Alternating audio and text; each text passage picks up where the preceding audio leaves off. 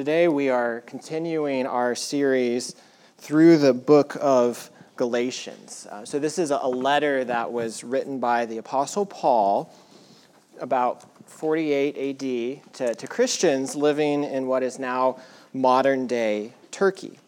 And so you may have been noticing a pattern over the last 6 weeks that we've been moving through chapter 1 and chapter 2, is Paul has been talking a lot about something called the gospel. And literally, gospel means good news. It's the announcement of what God has done. And so you'll remember all the way back in chapter 1, Paul talked about how the Galatian Christians were turning away from the gospel to counterfeit gospels. And then moving on in chapter 1, he talked about how the gospel wasn't received from any man, but actually he received it through a revelation of Jesus Christ. And then he really defended that point by outlining his spiritual biography from his conversion.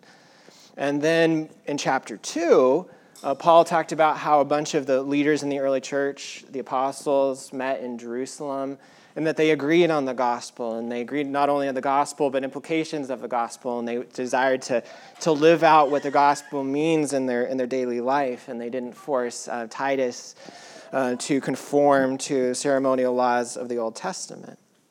And then finally, last week, we saw Paul talking about the truth of the gospel, where the apostle Peter came to Antioch, this multicultural, multi-ethnic church, and he was living hypocritically. He was separating himself from people who weren't of Jewish heritage. And so Paul calls him out and says, this behavior is not all right. This is out of step with the truth of the gospel. And so, as we've been talking about the gospel, each sermon I've basically explained this is what the gospel is. But you'll notice that Paul hasn't really actually unpacked what the gospel is. I mean, if you were just reading the book of Galatians, you had never heard of the gospel. By the time you get to the end of chapter 1, you would start to have an idea of, okay, I think I'm getting hints at the nature of the gospel, but it hasn't been clearly defined. And that's really because chapters 1 and 2 are Paul saying the gospel has authority. And then now moving into chapters 2 and 3, he's saying, this is what the gospel is. I'm going to unpack it. I'm going to defend it. I'm going to show exactly what it is. And our passage today is this hinge from the gospel as authority to this is actually what the gospel is. And a lot of scholars think that this passage that we'll read in a moment is the thesis statement actually for the entire book of Galatians. So if you can understand these verses, you'll understand what Galatians is about. But of course, by extension, if you understand this, you'll not only understand Galatians, but you'll actually understand what Christianity itself is about. That this passage shows the very heart, the very center, the very fulcrum of our faith. So if you have your Bible, turn with me to Galatians chapter 2. And this is on page 973 on the Pew Bible that's under your seat. So again, Galatians chapter 2, beginning in verse 15. We ourselves are Jews by birth and not Gentile sinners. Remember, he's talking to Peter, and he says, yet we know that a person is not justified by works of the law, but through faith in Jesus Christ. So we also have believed in Christ Jesus in order to be justified by faith in Christ and not by works of the law, because by works of the law no one will be justified. But if, in our endeavor to be justified in Christ, we too were found to be sinners, is Christ then a servant of sin? Certainly not. For if I rebuild what I tore down, I prove myself to be a transgressor. For through the law I died to the law so that I might live to God. I have been crucified with Christ. It is no longer I who live, but Christ who lives in me. And the life I now live in the flesh, I live by faith in the Son of God who loved me and gave himself for me. I do not nullify the grace of God, for if righteousness were through the law, then Christ died for no purpose. This is God's word. Let's pray. Lord, we ask that your Spirit would be guiding our understanding. I ask, Lord, that I wouldn't import anything into this text that's not of you, Lord, but I pray I could be faithful to what you have said. And so I pray in Jesus' name, amen. So we were talking about this passage being the very heart of Christianity. But I think if you were to go out and just talk to people in the world and in the country, your average American, I think, has an idea of what Christianity is all about. But people have different answers, though, of what they think it's about. That there are some people who say, well, Christianity is really about who your parents were. So they say, well, you were born Catholic, so you're a Catholic. You're born Protestant, you're a Protestant. You're born in a Presbyterian family, you're a Presbyterian. And so it's just basically who you are. So you inherit it. But then other people think about Christianity not as something that is just based on who your parents are, but is really based on what you do. So they would say that Christianity is about it's following the Ten Commandments or certain ceremonies, or Christianity is about being baptized or about receiving consecrated bread and wine from a priest, or that Christianity, in a negative sense, they might say it's about restricting freedom or imposing a certain political agenda on other people. So what then is Christianity about? Well, we see the answer here in these verses that you heard read a moment ago. And really we see that Christianity is about justification by faith alone. Christianity is about union with Christ alone. And Christianity is about righteousness by grace alone. And so Christianity, it's about faith alone, Christ alone, grace alone. So let's just walk through those things individually from our text here. So first, Christianity is about justification by faith alone. Now, Martin Luther called justification by faith alone the doctrine on which the church stands or falls.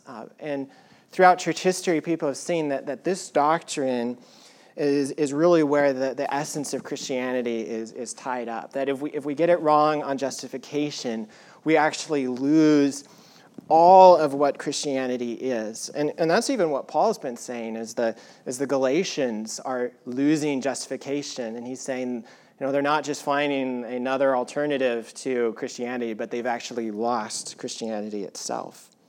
So what actually then is justification?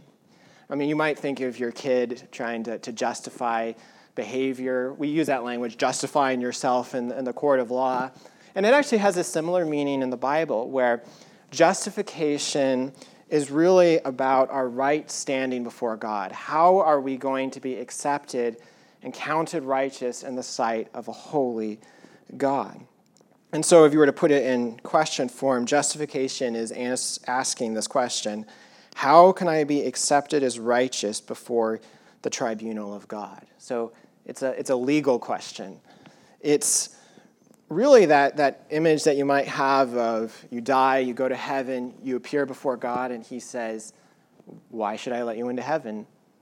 And then you have to give a reason. Hey, this is why you should let me into heaven. And really, whatever you say, that would basically be what your doctrine of justification by faith is, or rather, just your doctrine of justification. Now, sometimes when we think about, all right, this is doctrine, justification by faith alone, is this something that actually matters? Is this something that's relevant? Or is this just kind of abstract, heady stuff that only certain people who maybe go to seminary should care about? And it actually is an extremely relevant, important thing for each and every one of us. Because I think history has proved thus far that everyone dies eventually. I saw that now that the oldest person in the world was born in the 20th century. So there, no one is alive who lived before the 20th century. You might say, okay, I knew that's not that surprising. But if you think about just the countless number of people who have died throughout human history, it's not something that we like to think about.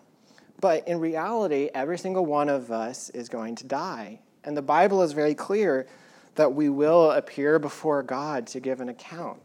And so this question of how can I stand before a righteous and holy God is maybe not relevant in this exact moment in your life, but there will come a time when it will be the most relevant question that you'll ever face. And so what is the answer that Paul gives here in the book of Galatians? Well, the first thing that he shows us is what justification is not based on, that it's not based on some kind of religious pedigree, and it's not based on our works. Look at verse 15. We ourselves are Jews by birth and not Gentile sinners. And so, as we said, Paul here, he's rebuking Peter for his hypocrisy. He's reminding him of the gospel, not trying to tear him down, but trying to encourage him with what he already believes. And so Paul here is basically saying, Peter, we are Jews by birth, that we were raised in a religious nation, we were raised in religious families. Our people have a special covenant relationship with God. Our people receive the law from God on Mount Sinai.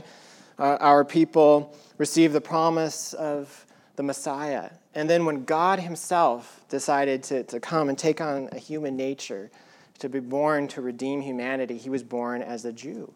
And so they could say, yeah, we are very special, and I can almost sense a little bit of sarcasm in these says that we are Jews by birth and not Gentile sinners. So, yeah, we can on one sense say we're not like those other people, but yet we know that no one is going to be justified by their religious pedigree. And the reason for that is because everyone sins and falls short of the glory of God. And this is exactly the same point that Paul makes in the book of Romans.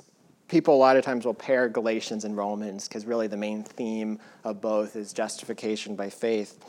And in Romans, Paul says that both Jews and Greeks are under sin. And then he also says that all have sinned and fallen short of the glory of God.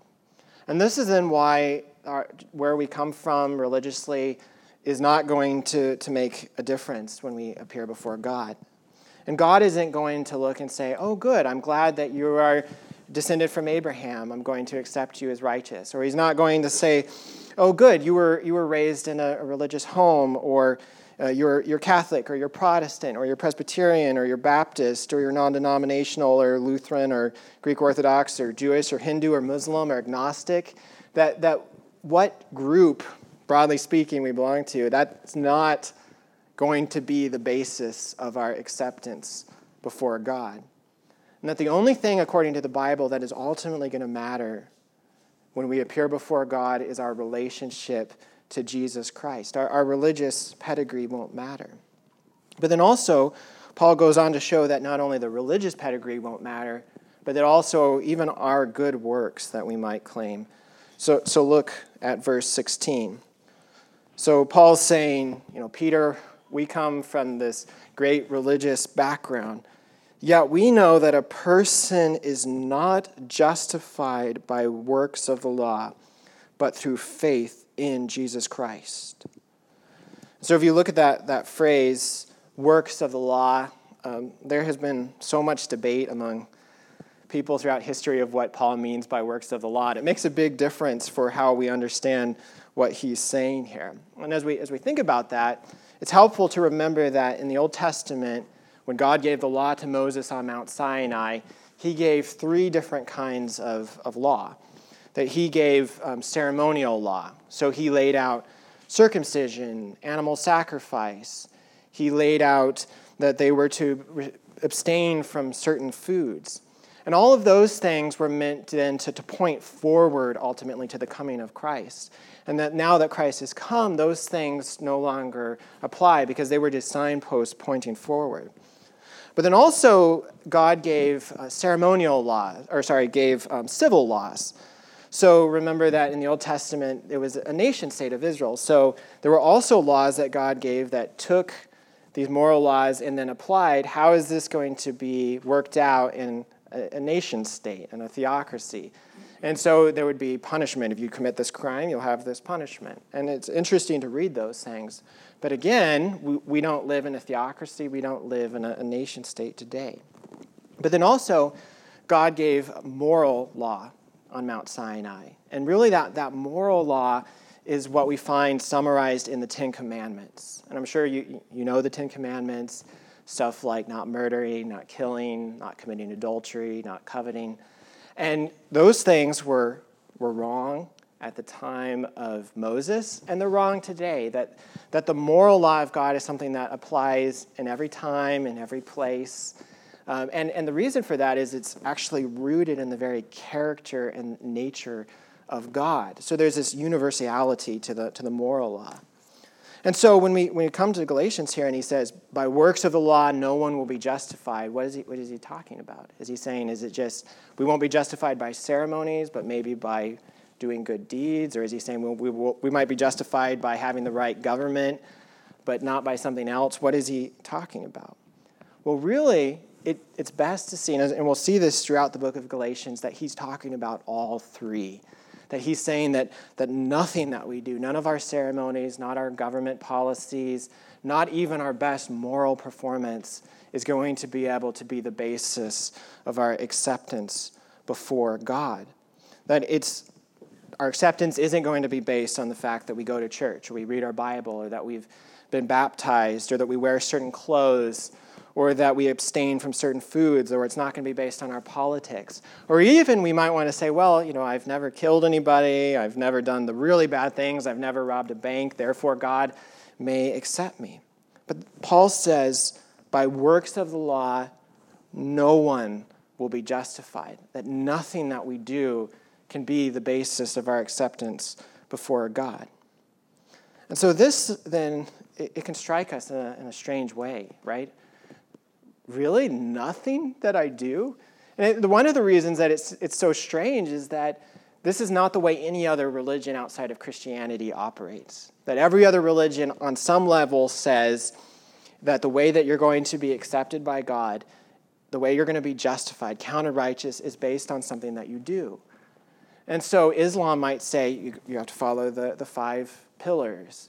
Or Judaism, or different strands of Judaism may say that you have to follow the laws interpreted by the Talmudic tradition.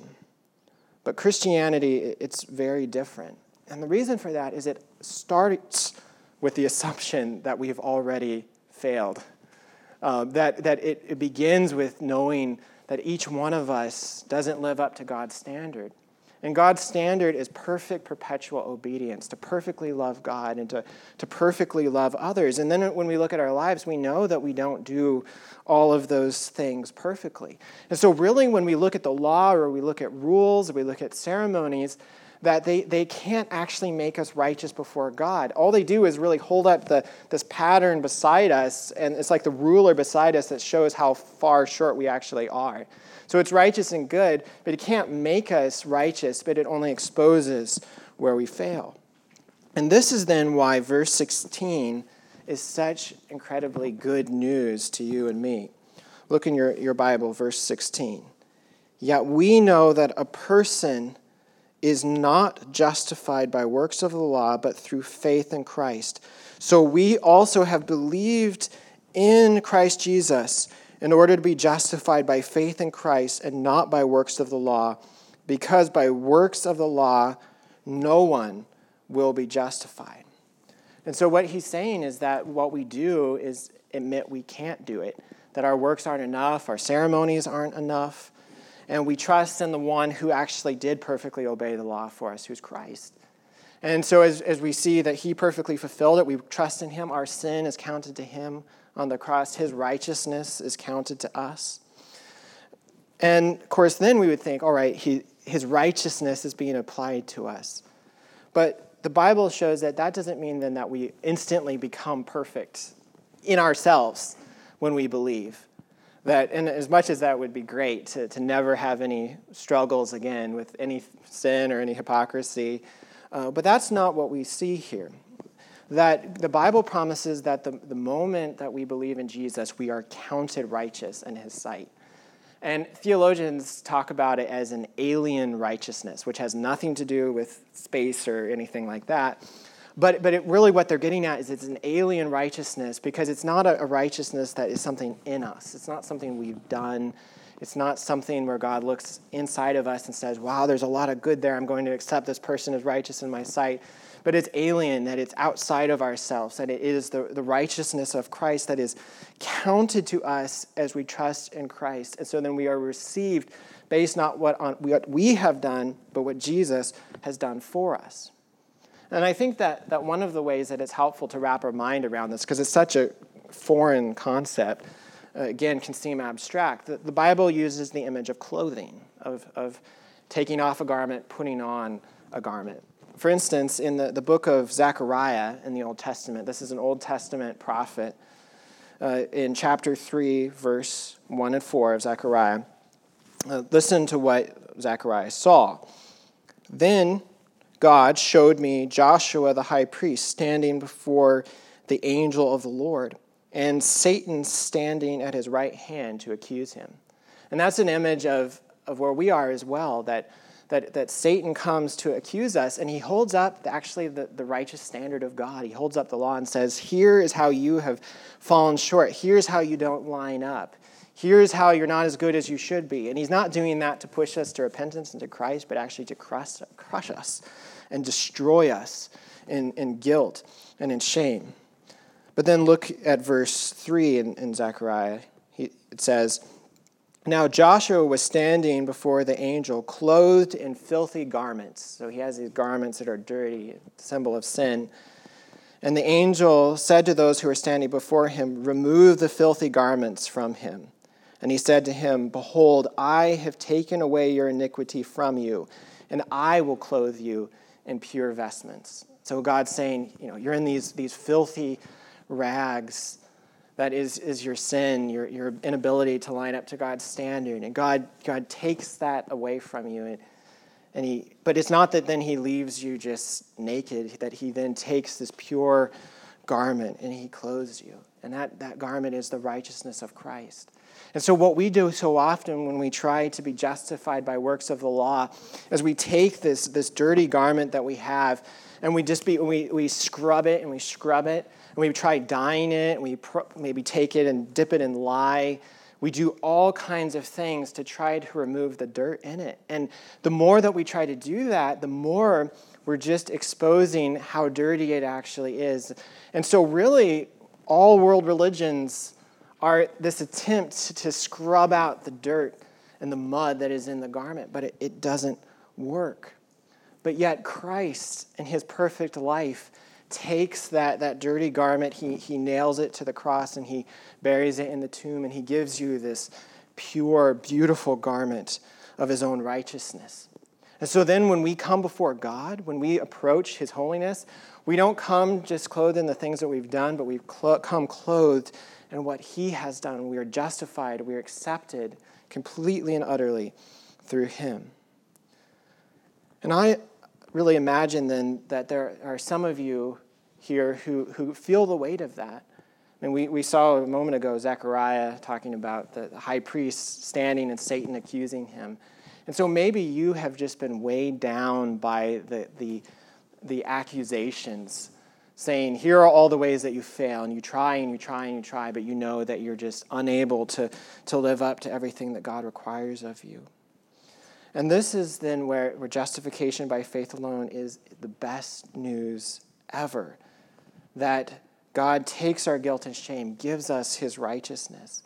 And so then when we approach before God, we're not then saying, oh, here are the good things that I've done, here are my best actions, but we're saying, I haven't perfectly loved you, I haven't perfectly served you, but I come here not pleading my own self, pleading my own actions, but pleading the completed work of Jesus Christ alone.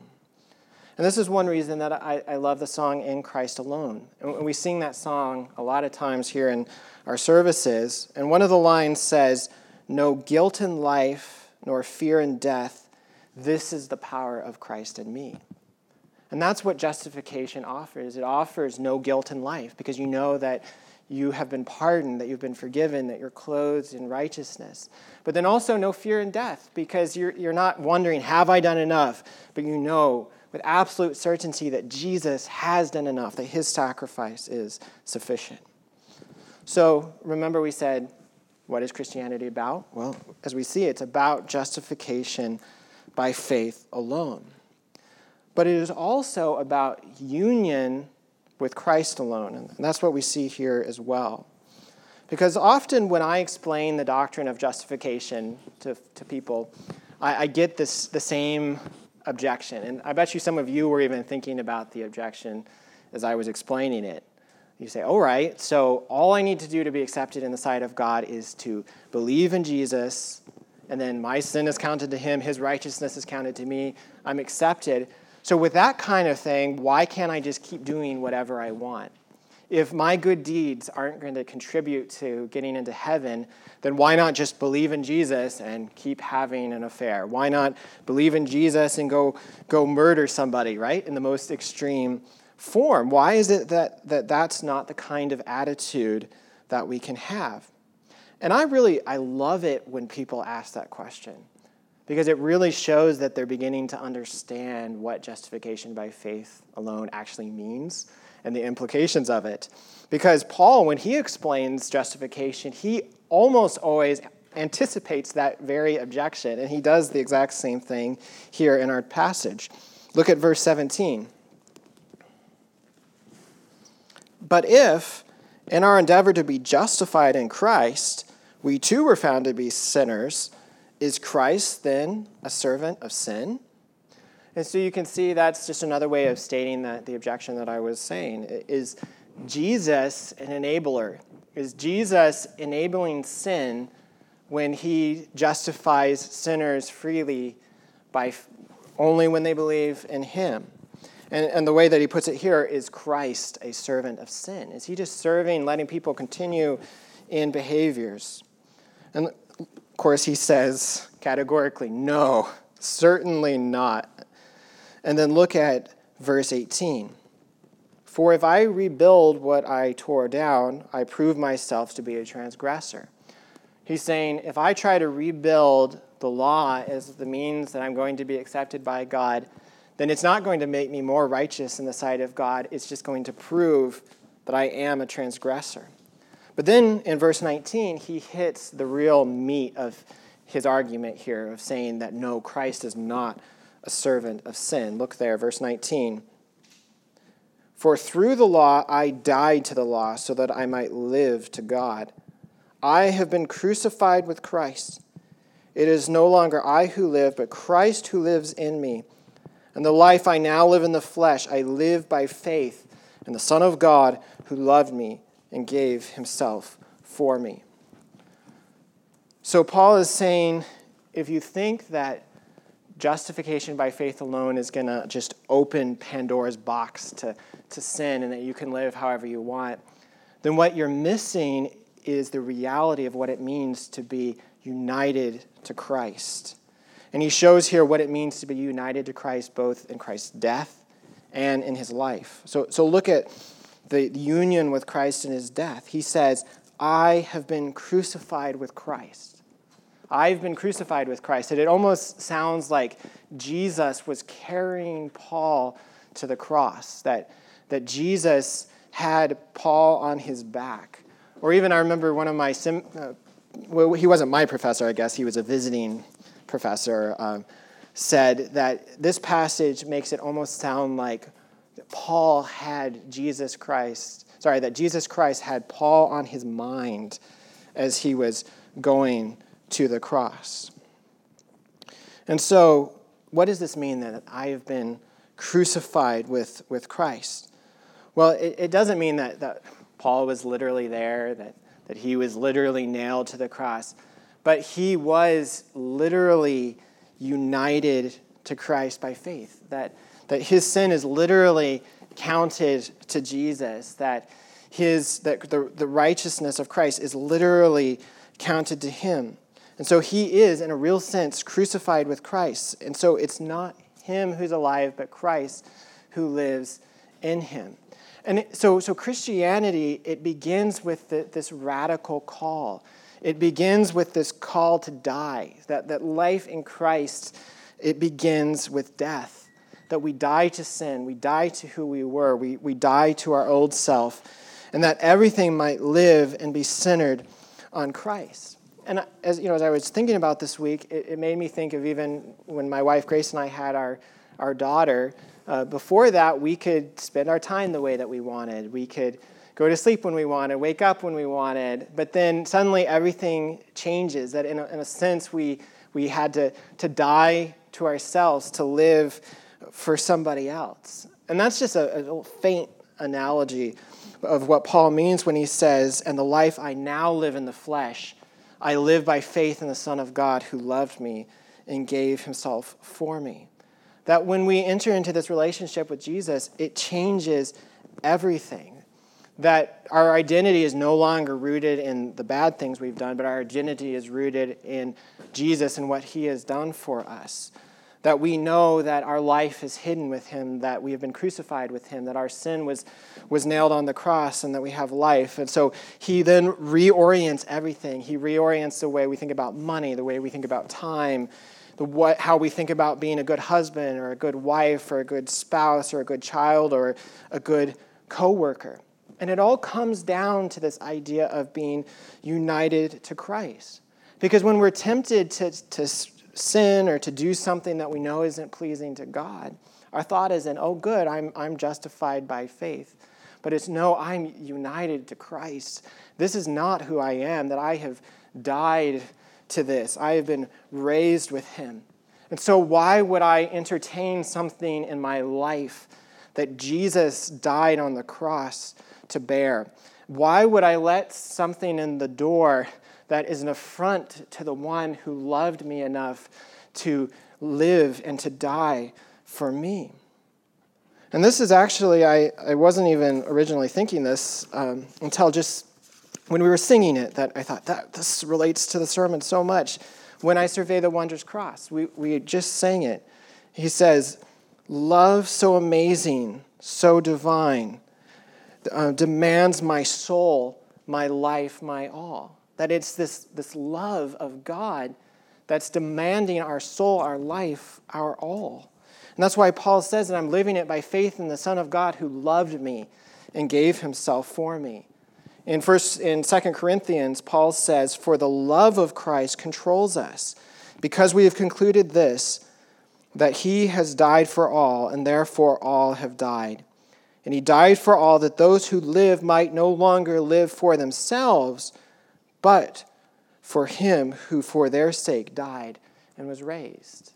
That we live in union with Christ by faith. And so now, just as we conclude, we've seen that Christianity is about justification by faith alone, about union with Christ alone, but then it is also about righteousness by grace alone. And this is where Paul ends in verse 21. "I do not nullify the grace of God, for if righteousness were through the law, then Christ died for no purpose." And you'll remember that grace is this unmerited favor. It's getting something from God that we don't deserve. And so what Paul's saying is that if I were to go back and try to earn God's favor through my deeds, through the works of the law, that I would nullify the grace of God. And it's because then when I come before God, I would be saying, "Look at me, look at the things that I've done." And then he shows us why that kind of logic doesn't work. He says, if righteousness were through the law, then Christ died for no purpose. If righteousness were through education, Christ would have founded a school. If righteousness were through social reform, Christ would have become a community organizer or some kind of revolutionary.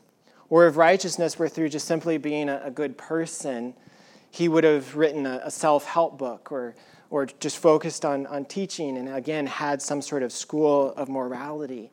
But what did Jesus do? Where did his ministry culminate? It culminated in the cross. And that is such a scandal for any of us who are tempted to earn our salvation through the things that we've done. Because if we can just do some good deeds and get into heaven, why did Jesus die? Why did he need to die? He didn't die because he was sinful. He didn't die because he was tricked. He didn't die because he was weak. He died because that is the way that we can be justified, that we can be brought into a relationship. And so that is the good news. That is what Christianity is about, as we trust in him and experience the life that is only found in him. And this is also what we see here in the Lord's Supper. We see what Christianity is all about. We see that it is justification by faith, not works, because his body was broken, his blood was shed in our place. Not our work, but his work. And we see also this union with Christ, that the Lord's Supper is such a beautiful picture of what it means to be united to Christ, where it's not something that's just abstract outside of us, but it's something that becomes part of who we are as we eat and we drink. And then also we see this amazing grace that's beyond all that we can think or imagine.